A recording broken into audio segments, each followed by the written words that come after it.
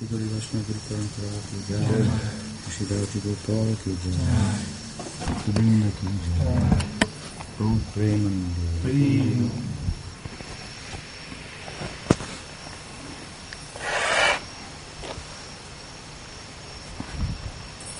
Evening. Welcome, John. Nice to make your acquaintance. I've heard about you. Any questions tonight?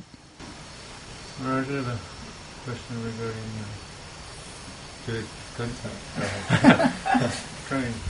I'm trying to understand the essence of Vaidhi Bhakti versus Raga Bhakti, and it's coming from what I asked you this morning regarding the verse describing the queens in Dwarka being in a different bhava than the Madhurya Ras of the gopis. But then Vishwanath Chakravarti picks up where Jiva Goswami, and he explains further that there's devotees whose ideal is worship of Radha Krishna, but they're still worshipping according to the Vaidhi Marg.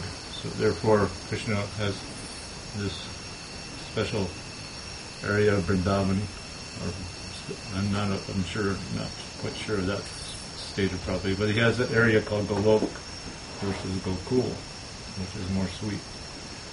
But still, my question is, are all those bhavas, the Madhurya, Sakya bhavas, available in Gokul, in Golok, as opposed to Gokul?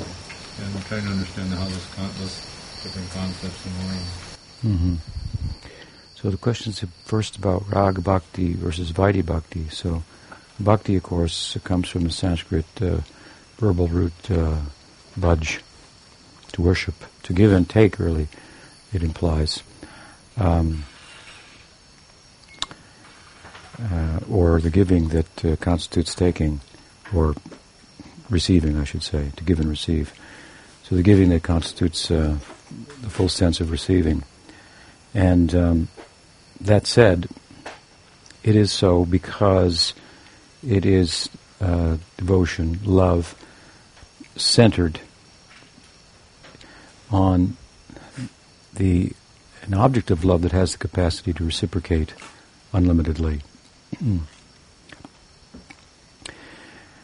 That said, there are two basic types of this God-centered devotion.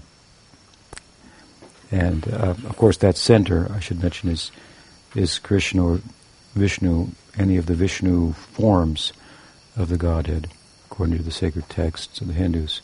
So,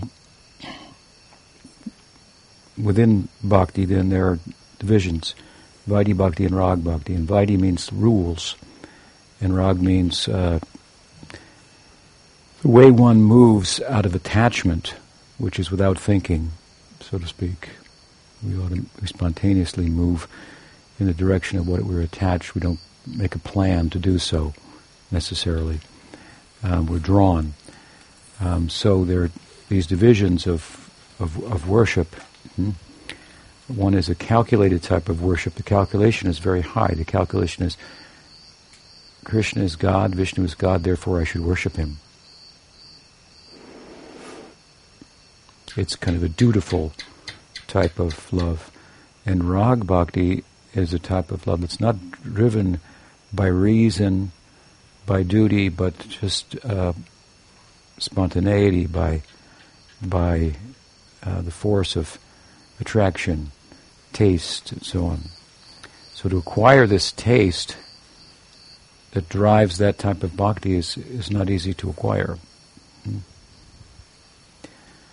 One of the commentators on Bhakti Rasamrita Sindhu, Mukunda Goswami, says that to acquire the taste, which gives you eligibility to tread that path of attachment to God, if you will, is more difficult than to attain bhava or ecstasy on the path of regulative, rule-based, duty-based bhakti.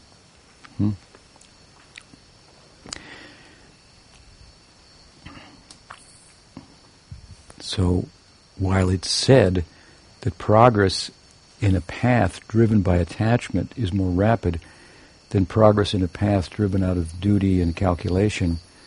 To tread the path, to have the eligibility to embark upon the path, is not so easy.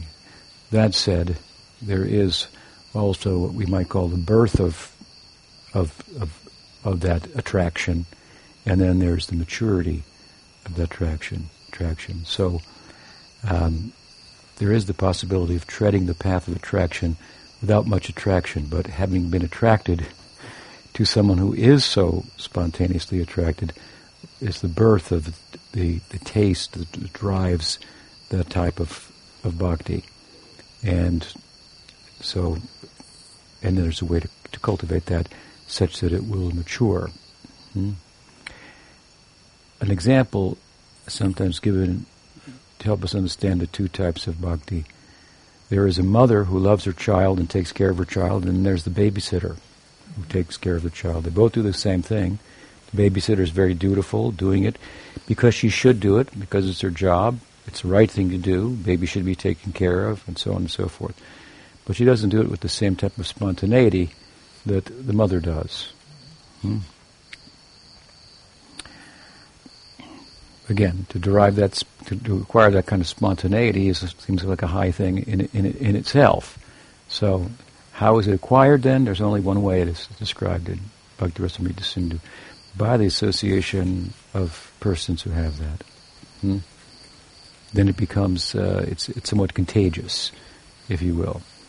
And as it rubs off on us, as impressions for that type of bhakti enter into our chitta, the subtle organ of perception in the yogic description of the subtle body, their impressions are stored. Vrittis come like waves and they cause impressions, samskars, which then inform our action. And so if we have this type of association with those type of devotees, with that type of a lineage, then we're going to get impressions, samskars, for that type of bhakti. So there's going to be a birth for that type of bhakti, if you will. And then, as I say, there's a way to cultivate that. And each of these has a different transcendental result. One, the rules-based or duty-type motivated love, is a love in awe and reverence. The Godhead in Hinduism, therefore, Vishnu is depicted as four-handed and obviously different and godly and overtly transcendental.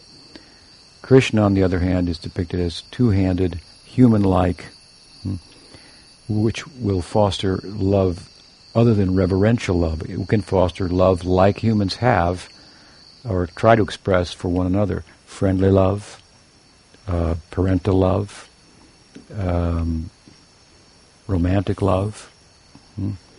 Obviously, within the human sector, these types of love are more powerful, for the most part, than reverential love. So we only go to church on Sunday, but every day of the week we love our kids. We may think about our girlfriend at church, even, and so forth. So you have the Greek agape, godly worship, and then you have the eros, which is mundane. But here we have a transcendental form of eros, corresponding with an object of love, a form of the Godhead that facilitates that kind of love and intimacy, which is powerful, and creates or bridges the gap, if you will, between the object of worship and the worshipper. The gap is, we have the worshipper, the object of worship, the Godhead, and then the worship. But in friendly love for God, in romantic love for God, in parental love and so forth, this gap is bridged, and so there's a unity, a greater sense of unity between the divine and the individual self. It's not a monistic kind of unity that cancels each one out into just one pulsating consciousness, if you will, but a unity of that's possible. For example, within love, where you and I become we. When we are in love, we're a unit. We're a third thing. There's you and I, and then there's we. It's a dynamic kind of union. Both you and I exist, but I possess your heart for my own, you possess my heart for your own. So this kind of union with the divine, that makes for a kind of reciprocal dealings with the Absolute. And love, of course, will be measured on a scale of its reciprocity. So this is the idea behind the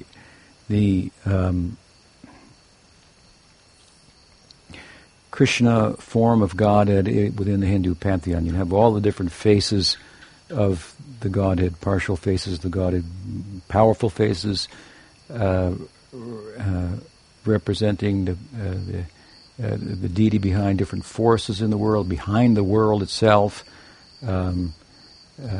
A form, as I said earlier, for worshipping reverentially and so forth. So many, and if we study them carefully, all the deities, the how they're depicted in art and music and graphically and so on and so forth, what they carry, what they wear and so forth, they all obviously mean something, represent something. So Krishna, the form of Krishna, represents the heart of the Absolute. And he's lost in the love of his devotee.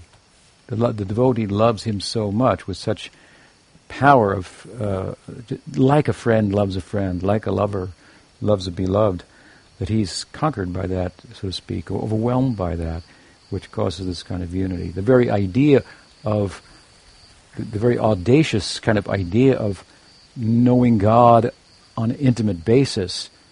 If the God is the let's say the consciousness source of everything, we may be consciousness, but we're just a tiny spark of that. Therefore, the fact that we doubt sometimes. We think we're a brain, maybe. Just some physical matter. So we may be, in fact, from the yoga perspective, ontologically superior to physical, to things, and mental to thoughts, but we're wrapped up in thoughts and things. So our smallness is evidenced by our present predicament. And so for a spark of consciousness to relate intimately with the fire, if you will, as if it was a spark, it would have to become like a spark. Because if I, as a finite, let's say a finite or infinitesimal Atma, unit of consciousness, am going to meet with the infinite consciousness, if that meeting is to be one of intimacy, then the infiniteness is going to have to somehow be suppressed or disguised, otherwise it's not going to be possible to have intimacy. So it's a philosophical point here. The closer the finite comes to the infinite, the more it's going to feel finite. Oh my God. You're going to be pushed back, so to speak, by what the infinite is. So Krishna, the idea here is that the infinite assumes, by the power of bhakti itself, a form that is finite-like in appearance for the sake of intimacy with the finite. It's a very beautiful idea. So this is the Krishna idea within the gods and goddesses of Hinduism. So the question is about attaining intimacy with that form of God, and the fact that there are somewhere in between these two divisions that I've talked about, the reverential love of God and love and intimacy, there's some kind of in between, there's a range. So on the one hand you have this reverential love of God, on the other hand you have this love of God that's so powerful that God himself forgets his godhood by the power of that love. So these two ends of the spectrum within transcendence, and then a range within. And you're asking about the range within as it's described in some of the texts. You've mentioned two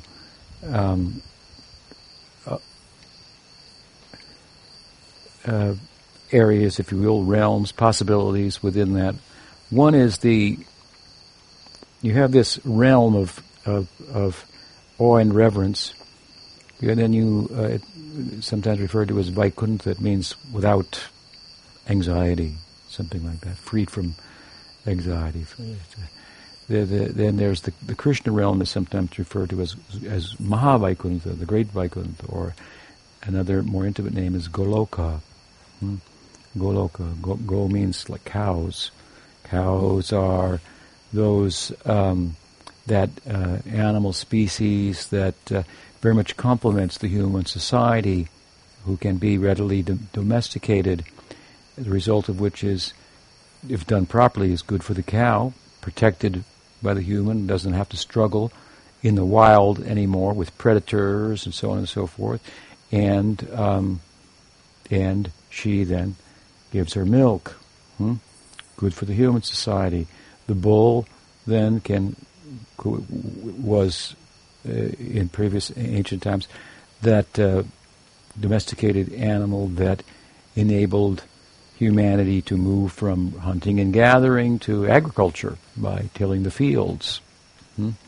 So civilization. So the cow, the domestication of the cow, it's not clear whether humans domesticated the cow or cows domesticated the humans, but in one sense that's the beginning of agrarian culture, civilization, and so forth. So the cow, of course, what does it take to take care of her? Primarily it takes grass, which we know grows in between the cracks of the concrete even. I mean, it's not hard to grow grass, is the implication. So for little grass, then she gives a very valuable commodity, and the bull as well. And, of course, then they're protected as well in a modern society. If it's done properly, they're given medicine if needed and cared for just like part of the family. It used to be in times past in India and in China as well that the cows would sleep in the house because they would also provide heat. Being a large body mass, there would be a room, for the cow. And so some intimacy there. So the idea, of course, in the depiction of this realm of transcendence and love and intimacy is that it's called Goloka, the place of cows. It means that Krishna, Gopal is his name, protector of the cows, he protects the cows and the cows simply give. The implication is, well, if I simply give, who will protect me? And the answer is Gopal, and the cows are the answers. Or the evidence of this. The place is said to be like surrounded by a moat of like an ocean of milk. The cow's milk is thought to be a liquid affection, right? The cow sees the calf, then she has it lets down her milk. Then it can come out, otherwise she can hold it back. You can force it by giving her oxytocin and so forth, but then you wouldn't want to drink it. Because how she feels, what her temperament is, and so on and so forth. With the giving, that will go into the milk and so on. So anyway, it's called Golok, Krishna's realm, place of cows. You have to swim across an ocean of affection to get there. But it's a big place. And it's been described in the literature, in the tantric literature, where you have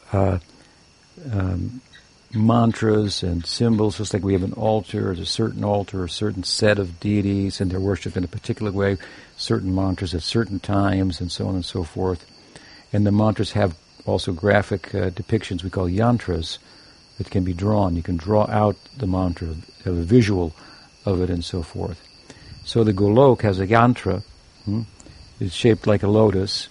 The center is a place called Gokul. And this center is that abode where the intimacy is at its peak, where Krishna, the Godhead, has been so consumed by the measure of devotion that he has forgotten himself. He's forgotten that he's God, which makes it possible for him to be just a pal, if you will, or a lover or something like that. It's very peculiar and interesting, I should say, religious idea. So that said, outside of the whirl or the center of the lotus, there are these petals, right? And they represent different possibilities within Goloka. It has three basic locations. It has the Gokul, it has what's called Mathura, it has Dwaraka. So, and these represent different leelas of Krishna, different expressions of Krishna that correspond with different types of bhakti. So in Mathura, you will find this spontaneous devotion mixed with a little bit of the other regulative, duty-bound devotion. So the sense that Krishna's God there is more prominent than in Gokul. When you get to Dwarka, the larger metropolitan realm for Leela, then they know that Krishna is God there, but they think it's incredible that we live with him like this. And he's got a palace and so forth. And he performs different Leelas and so on. So there, the sense that he's God is powerful, prominent, and the wonder that he hangs out with us as if he's not at times is staggering. At the other end of the spectrum, within this Golok, they hear that he's God, but they say, so what? Or something like this. Like if a mother finds out that her son became the president and he wants to bring her out on the stage and thank her, so she runs out and says, Donald. No. And then he tweets, something about his mom. So the idea that the president, that he's a president, just like, yeah, people say that, it may be true, but you're just my son, something like that. So this is the power of their love, that it makes the godhood of Krishna seem like a secondary thing, which would, if it came into play, distance them from him. So, that said,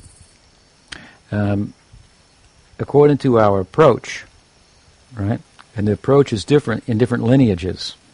Within the Vaishnava schools of Vedanta, of which there are 4, there are different possibilities or windows of opportunity within transcendence that they afford.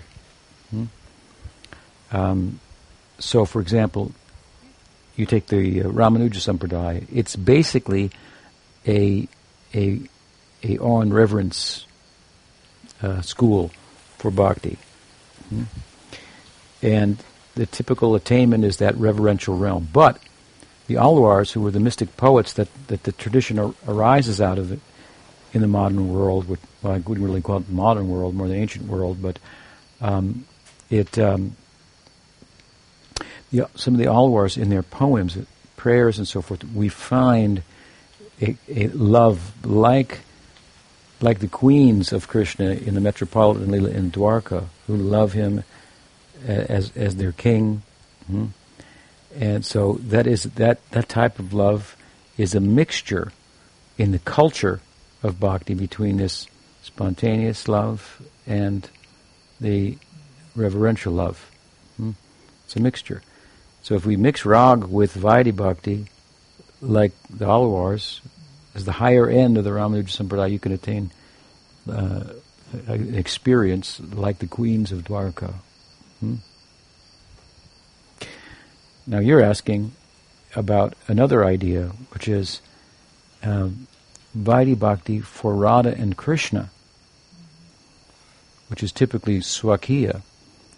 In the Swakiya means married, so this is a realm in which Radha and Krishna are married. In the Gokul, that center of the world, Lotus, they're not married. They're not married, which means there's some excitement in there because they try to meet at different times, and then there are obstacles and so forth, and this makes the love very intense. And the Leela that's kind of the center theme of the drama of the Leela. There's opposition to it. There are supporting people, messengers, and lots of intrigue and so forth. And so you can. It's a way of talking about it. Obviously,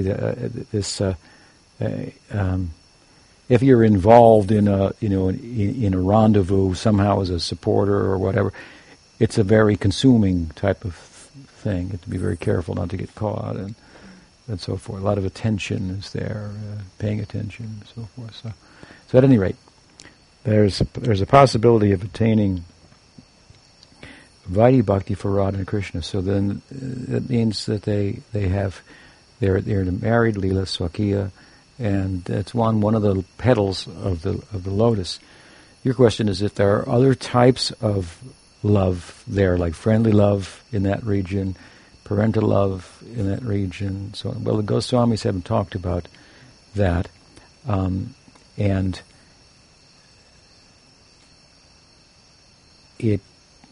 I'm not an expert on the Nimbarka lineage, but it's similar to something in the Nimbarka lineage because they don't accept, they aspire to attain a realm where parakiya, or the unmarried love, is not taking place. And they want to become like a Sakhi, like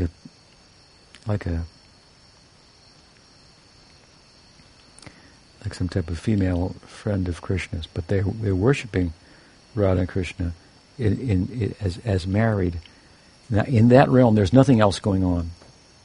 In the Nimbarka explanation of that experience, there's no other supporting leelas or anything like that. So, point being here is this: we can only talk about this as kind of a linear way, but it's like multidimensional, and you could enter into one aspect of one leela forever in a particular bhava. So there are different possibilities, but I would look at that area that you were reading about and you're questioning about as something like the Nimbarkis seek to attain, whether it is exactly what they are after, I can't say for sure, but where there is no other supporting roles going, which is, of course, what makes the central whirl of the Braj Leela everything that it is. All those supporting roles are necessary for the parakiya. They wouldn't be necessary, perhaps, in the type of love of God you're speaking about. And so there's a place for the Sakya, the Vatsalya, the friendly, and the parental love, and so forth. And they're very important. It's part of the whole scene.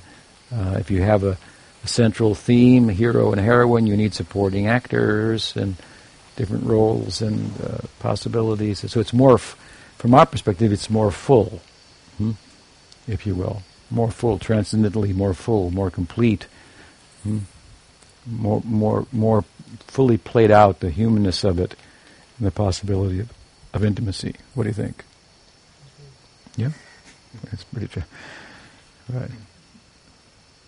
Where does Vrindavan fit into all? Vrindavan is another name for the center of the lotus that I'm talking about. Gokul. Gokul means family. Go means so. So it's the way, intimate way I was speaking. But Vrindavan is another name for that area. Brinda is a name for tulsi, the plant, the sacred basil of India. So there's a huge forest there. You can go there today. Forest of this tulsi or Brinda. So Vrindavan means forest. Vrindavan. So same. That's our ideal. So we've been touched in our lineage by that ideal. And there's a history of it, of great teachers over centuries promoting that, experiencing that, sharing that, and the possibilities that have been offered in our lineage to attain that abode as a friend of Krishna, or as a handmaiden of Radha, Krishna's consort, who assists intimately in bringing the couple secretly together, something like that. That's a complex subject, but does that help?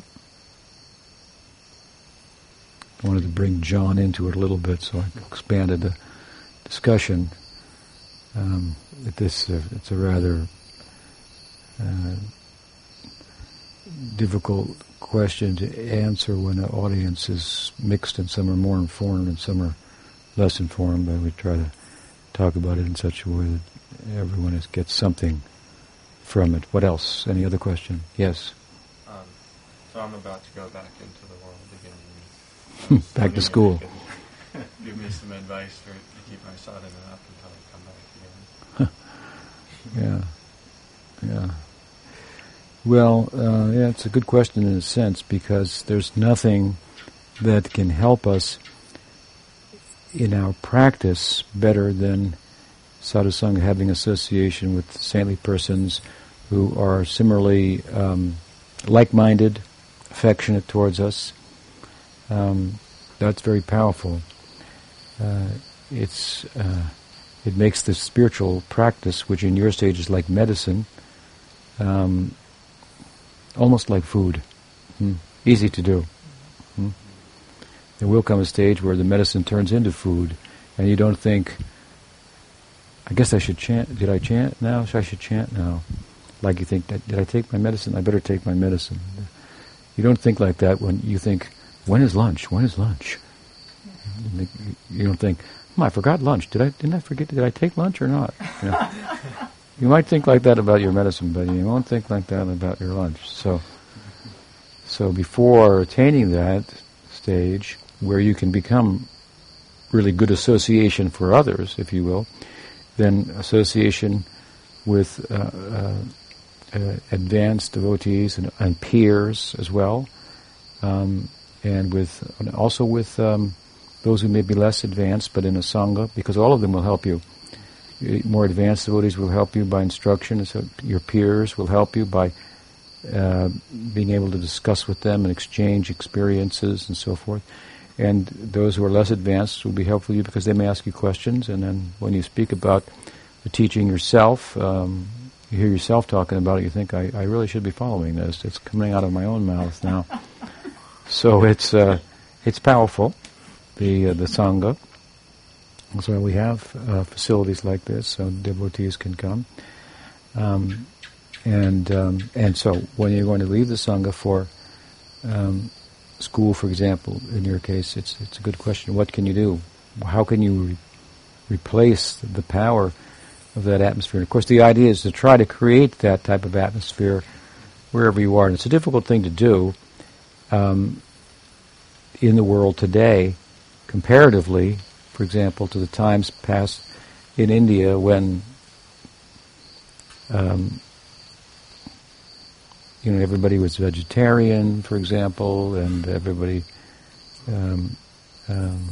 When I first went to Calcutta in 1972, everyone was wearing white, which is now considered, if you're religious, you wear that. But now you go to Calcutta, if somebody's wearing white, they stand out like this white cloth, like you, and they stand out they stand out. So things have changed, of course, but point being, even in your regular life, if you will, let's say married life, household life, family life, or student life outside of the ashram, there was a lot of support. So, especially in the Western world, there's practically no support for that, but to create our own support. Of course, you go to school not too far from Saragrahya, one of our projects there on the East Coast in Asheville. So I would recommend going there as often as possible on weekends to get association, and that will be very helpful. Otherwise, in another sense, the real what it really means to associate with saintly people. There's a saying that if you go to a place of pilgrimage, but you don't hear from the saints there and get instruction from them, then you haven't really gone there. You've gone there you've taken a bath in the holy river, but animals are doing that every day, so there's no difference. But you're a human being. You have the chance to hear some philosophy, some theologies, and if you didn't take advantage of that, then you went there, but you didn't really go there. So so in another sense, the essence of being here is to hear the teachings, like we have sessions like this at night and so forth. And of course, they're recorded. So the reason they're recorded is to help you when you go to school, so that you can, if you take a regular diet of that, like here you live, you come in the evening for this, so you make time in the evening or whenever for hearing the classes. Classes are, you can almost like be your proxy, because you know what it's like, and you hear next night they're talking about this, and the next question, and your mind goes here and so forth. So we have to take advantage of the ways in which we've tried to extend the ashram experience to those who can't stay in the ashram, through the recorded classes. There's some forums on the internet where the devotees can discuss and so forth, this type of thing, exchange experiences with others, and photos of their experiences. So you have to take advantage of those opportunities. We have a phone call on Sundays, a conference call. Anybody can call in and ask questions, and I answer the questions. So all those things are there to try to extend the experience here to other parts, and so take advantage of that on the one hand, and choose your own associations carefully, because whom we associate with is who it will be like. So you're in school, and it should be a place of introspection and learning, but it tends to be a party place too. So I wouldn't be intimidated by the fact that you're philosophically inclined, spiritually inclined, in a very serious way, and someone might think, you're not hip or loose enough or something like that. I wouldn't be intimidated by that type of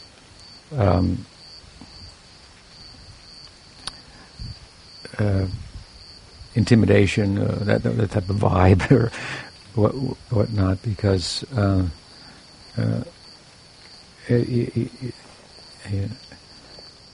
you should be wise enough to see the folly in that, and how, in a way, it's a pity that even people's parents spend money for kids to go to school, and they don't often take advantage of it, and to the extent that they should, even materially. Some do, mostly foreign students in the United States who know better the opportunity and take advantage of it.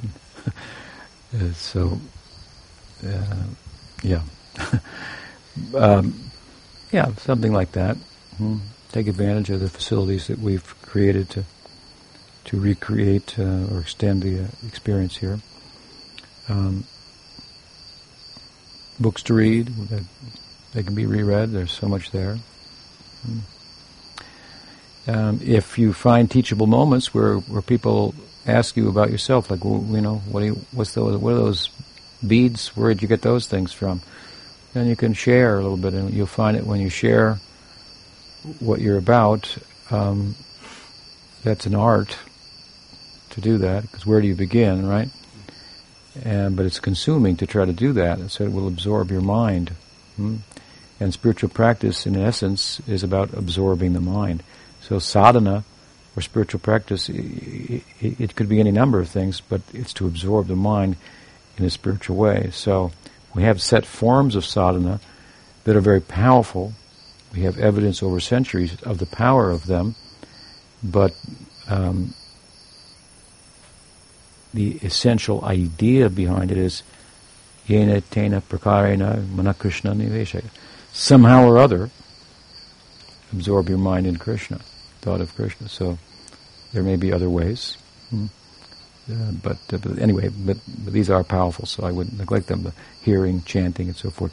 But this is the essence of what the sadhana is, to absorb the mind. And so, Arjuna asks Krishna in the Gita, how you've taught me about yoga, but it seems like It's all about controlling the mind, controlling the subtle body, which will then affect, in due course, the physical body. So, fine, but Arjuna says the mind is like the wind, and it's pretty difficult to control it. As we've seen, it's been windy for the last couple of days. It blew over the greenhouse, so it's pretty difficult to control the wind. He said, I think it's like that. So it's a great idea, but good luck. How do I do that? And Krishna doesn't say, oh no, it's easy. He says, yeah, you're right, it's hard. That's what he says. He said, yeah, you're right about that. It's not so easy. But, he says, it is possible. With vairagena takonte, what is it? Vairagena abhyasena takonte, vairagena tagrihate. Abhyasena, vairagena. By practice and detachment. So, one thing is the practice, right? The other thing is the detachment. So we practice the things that are favorable for bhakti, and things that are unfavorable, we give those up. It's two-sided, if you will. So practice and detachment. To give another example, if you're ill, then the doctor may prescribe fasting and then eating a little bit. So foregoing certain things that, let's say you sit to chant your japa on your mala in the morning, then you find your mind wandering to certain things. Then you had to think while you're chanting your japa, I did those things, what did they do for me? How did they help me practically? They're hindering my japa. Were there something I had to do in terms of what I'm doing here right now that would be useful for me, which is important in my spiritual life? Because for you, for example, you're a student, you feel you're not ready to be a monastic, it's not your calling, and so you need an education so that you can get a job, so that you can have a family and practice in that context. And so what you're doing is what you need to do emotionally and materially, kind of horizontally, in order to grow vertically. For other people it will be different. So you're going to school is not divorced from, this is material life and this is spiritual life, when properly understood. So you're there for a purpose. So the yogi will be focused. I'm here for a purpose, and I'm going to get straight A's and whatever, and I'm going to, like this, and that's what I'm here for now. Now you have to look and see that if the things that come on your mind besides Krishna when you chant that make it difficult to focus your mind on the mantra are things that are essential in terms of what you're supposed to be doing there, providing the horizontal foundation for the vertical growth, or if there are things that are not essential and they didn't help you to do what you're supposed to be doing there, and they're certainly not helping you with your japa because they're on your mind now.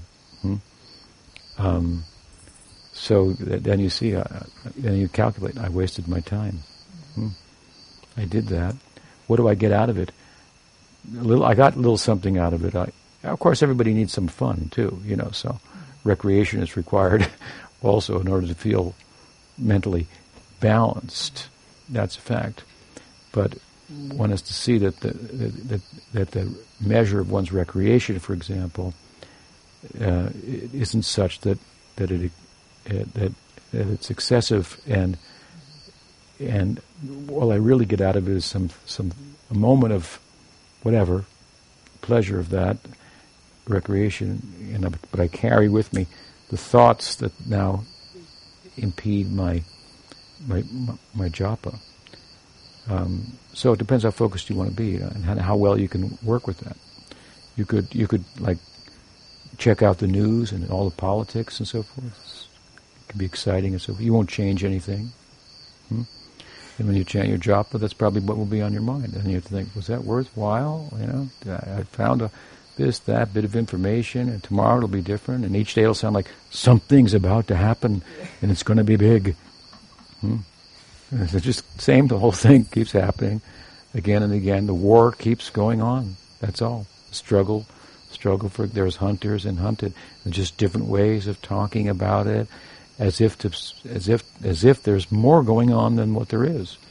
You got to look at essentially what's going on and think, well, can we explain in a couple, in a paragraph? And news is entertainment, so it's an entertainment business. So to play it out and this and that, and make it bigger and so forth. So, you can't cut yourself off in the world in a weird way, and unless if you're a monastic, you naturally do that. That's your calling. But you do have to see how much you do in your daily life and become preoccupied with carries over into your japa. And you may start to find things that, I didn't need to do that. It really was a waste of time. Here I am thinking about it. I can't get it off my mind. So I won't do that again. I won't bother with that. So you can kind of hone your involvement in the world gradually in that way. Does that make sense to you? Yeah? I gave you a serious answer. Yes? You said that a yogi, a good yogi experiences the happiness and sufferings of others as his own. It seems like this is like beyond every single everything that's psychology, self-help books it's beyond all of that, so it's good to do yoga, I think. Yeah, it's way beyond, I think I wrote about it in the study, in Sacred Preface. You can try to psychologically to get closer to people, understand. I want to understand you. Why do you? I could say, "Hey, why are you depressed? It's a sunny day." Or I can try to enter into how you think and feel and why for you it's cloudy, even though it's sunny, right? So to be empathetic means I have to enter into your experience it to some extent myself. So we can try to do this with one another as humans, but then the task is extended, how are you going to do it with animals? Okay, then there's people that try to communicate with animals, and, so on and so forth. Now you got to do it with the bugs. Yoga is, properly understood, is a different approach to getting close to other people, even while on the surface it has an appearance of moving away from people. Right? Because to do yoga you have to sit quietly, you have to remove yourself, you have to close your eyes, so to speak, right? Sit quietly, there's some stepping away, but that stepping away is actually a step closer to what living beings are about, with the ground of their being that they stand on. Becoming acquainted with that, then you can really truly be empathetic for all living beings, because you can experience their suffering as if it was your own. So then this is the baseline. We talk about entering into these leelas with Krishna and so forth. That's a higher idea of love than compassion. That's the baseline of love, and it's huge. So that arises after and out of, in one sense, universal compassion to arrive at that.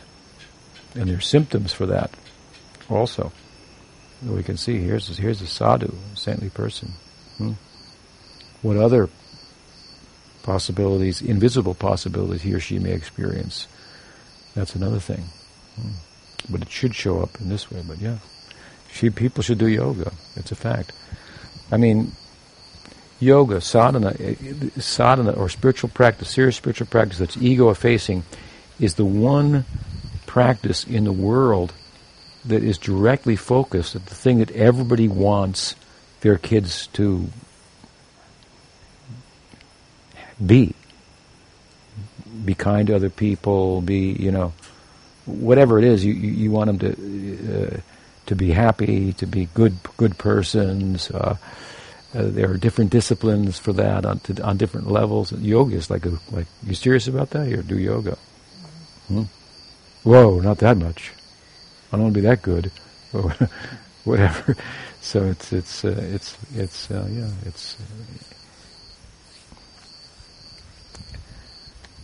you want your kids to not to be racist, not to be sexist, not to be homophobic, or these type of ideas that are ideas about being more closer to other people and understanding their experiences, being able to empathize with them, how they're seeing the world differently from their vantage point, and become closer together. That's what these ideas are about, right? Hmm? So, those who want to be like that, others to be like that, yoga's about that, on a really deep level. You got it. All right, what's the time? 7:30. We'll stop there. Sri Daji Gopal ki jai, Gauri Vaishnava Guru Parampara ki jai, Aur Bhakti Vrinda ki jai, Premanande.